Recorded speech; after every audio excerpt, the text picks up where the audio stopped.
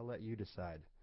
As for the orphans and the residue of yesterday's lesson, we settled on something shallower than an abyss, and with a red magic marker I wrote our lesson on a small section of plywood.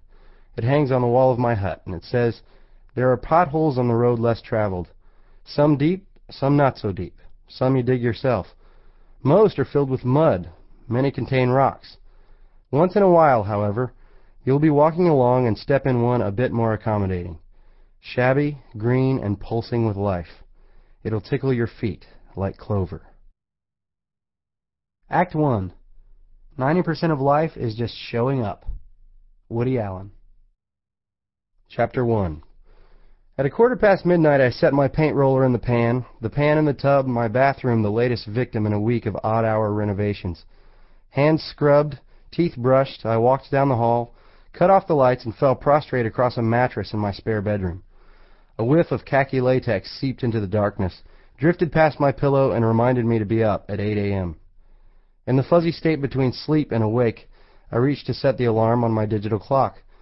But I held the button too long and had to wait for the 8 to come around as I dozed and saw the numbers, then dozed, and around again went the numbers. The rumbling of a car engine woke me. It was Sunday morning. I sniffed the air, and above the fresh paint I detected the scent of females 4 miles away at North Hills Presbyterian Church. The wind strained to cool my blazer when I ran the yellow lights, and I ran 3.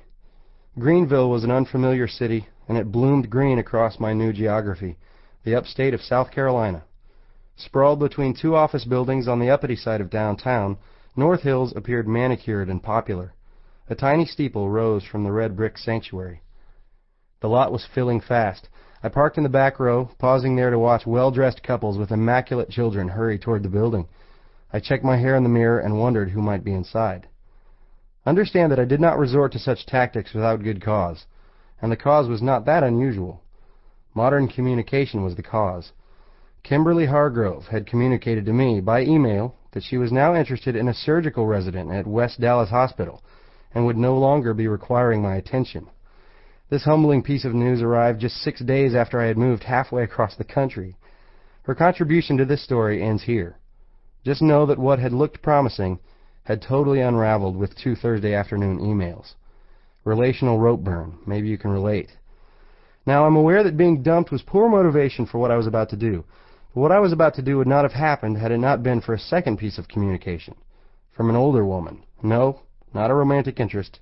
The real estate lady. Having just been transferred, I knew not a soul in Greenville, South Carolina, until she had agreed to meet me at a mistreated 3-bedroom in the middle of a suburban cul-de-sac. I had signed the contract on the hood of her Saab as she stood beside me in her gold jacket and black heels, looking over my shoulder and drooling for commission. Seconds later, she had tromped through the yard, proudly slapped a sold sticker across her for sale sign, and nearly turned her ankle in the process.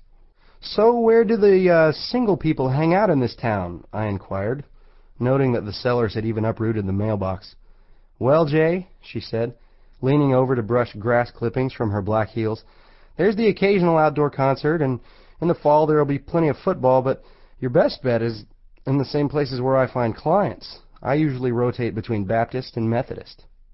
"Churches?" I asked, not sure of her meaning. She pulled off her left shoe and shook out the grassy contents. "You know, the networking thing, although sometimes it looks good to tote along a Bible just to fit in." "You use churches to network for clients?" "Almost exclusively." "Is that legal?" I had a finance degree, and this sounded like the spiritual equivalent of insider trading. "Well, who knows, but half the city does it." She paused to empty her other shoe. "You don't have a girlfriend? You look like the type who would have a girlfriend." "I used to. She sort of dumped me." "Well, is it sorta or is it permanent?" She was quite aggressive, this real estate lady. I walked over to peer into the mailbox hole. "Feels permanent." "And she did this recently?" "By email." "Sounds like an airhead to me." After this brief exchange, she leaned against her Saab to check over the contract. She thanked me, tore off my copy, and got into her car. I was inspecting a bent drain spout as she backed out of the driveway. She honked twice, then stopped and stuck her head out the window. "You know, Jay, if you really want to meet people, try the Pentecostals. They're very outgoing." "How so?" "Quite loud, and they stand up a lot." "Well, I'd prefer to sit." "Then pick another one. Our churches outnumber the bars by a 20-to-1 margin. You'll figure it out." So there I sat in my Chevy Blazer on a Sunday morning in May in the last row of the parking lot of North Hills Presbyterian Church, trying to figure it out, trying to remember the last time I'd set foot inside a church. 4, 5 years perhaps? In retrospect, I suppose it was not the best laid plan, and one much more common to men than mice. I checked my hair again, then my slacks, my jacket, and the buttons on my light blue Oxford. Just blend in, scope the field, and try not to volunteer for anything. I stepped out of my truck. Did I mention I was not wearing a tie? Bells rang out in 2-second intervals as I crossed the parking lot and reached the front steps. Beyond the top step loomed a wooden double door 9 feet high and richly detailed. I pulled it open, and there was a middle-aged man in a mid-priced suit standing in the middle of the foyer. He gave the customary nod and handed me a bulletin. Down the burgundy carpet sat pews of dark wood, detailed along the sides in the same pattern as the door. I searched for an empty slot. No one looked up. Just 500 heads staring into bulletins, fascinated as if Shakespeare himself had penned the announcements. I took a seat in row 20-something next to an old man whose Bible lay open beside him, the pages psychedelic from his marks. 2 children scribbled in the next pew, their hands stained by magic markers. Their mother shushed them as a hymn began. The choir sounded rich and reverent, and several sopranos made an impression, although the long green robes prevented me from checking for wedding bands. Hymn over, the congregation stood to recite a creed, their voices a low monotone, my lips moving in mock conformity. We sat again. The old guy pulled out his checkbook. 6 men in suits worked the aisles, passing and receiving brass plates in the quiet manner of servants.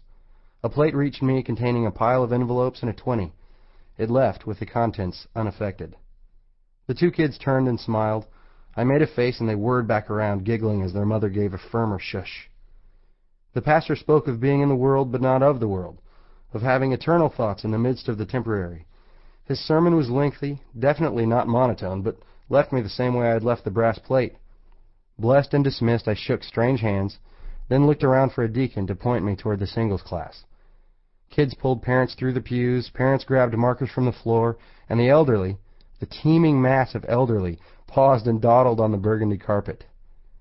Leaving the 24th pew, I had counted the rows during the sermon, I heard the organist playing a lullaby and wondered if I should have tried the Pentecostals. I caught the bulletin man midway up the aisle. "The college class meets in the Sunday school wing," he directed, "just past the junior highs." "What if I'm a bit older?" I asked. "College was 5 years ago." "Ah, the singles," he said. "They meet in the little brick building across the parking lot." The crowd forced me forward. "Thanks, I'll find it." My first glance into the building revealed 3 rows of chairs arranged in semicircles. A thick wooden podium faced the center. A gray-suited man rested one arm on the podium, his back to the chairs, his attention in a book. I strolled past the empty rows. Muted conversations made their way from around a corner. Morning sunlight angled in through sheer white curtains, and I turned to see a kitchen full of singles. They were having coffee, orange juice, and those white powdered donuts. The first person to make eye contact with me was a heavy-set girl with short red hair, her round face beaming hospitality. She wiped a crumb from her flower-print dress, smiled briefly, and extended a hand. "No ring? Then you're in the right place." Disarmed by the humor, I returned the greeting. "J. Jarvis. No hidden rings." "I'm Lydia," she said, letting go of my hand. "Your first time?" "Just moved to South Carolina last month." She gave me a styrofoam coffee cup and left to greet more visitors. I was filling up the cup with decaf when someone tapped my shoulder, and I turned to meet one Stanley Roan, complete with a navy blue suit, sculpted black hair, and a handshake 3 degrees too firm. "From where did you move?" he asked. He looked at me cautiously, warily, in the same way toddlers view asparagus. A white hanky sprouted from his coat pocket.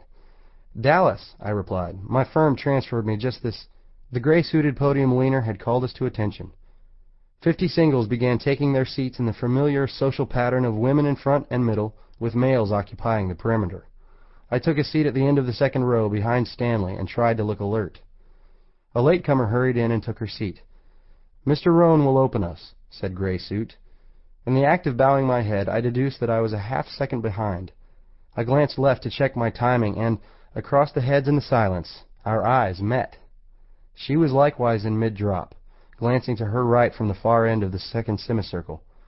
The glare through the curtain backlit the brunette hair resting at her shoulders. That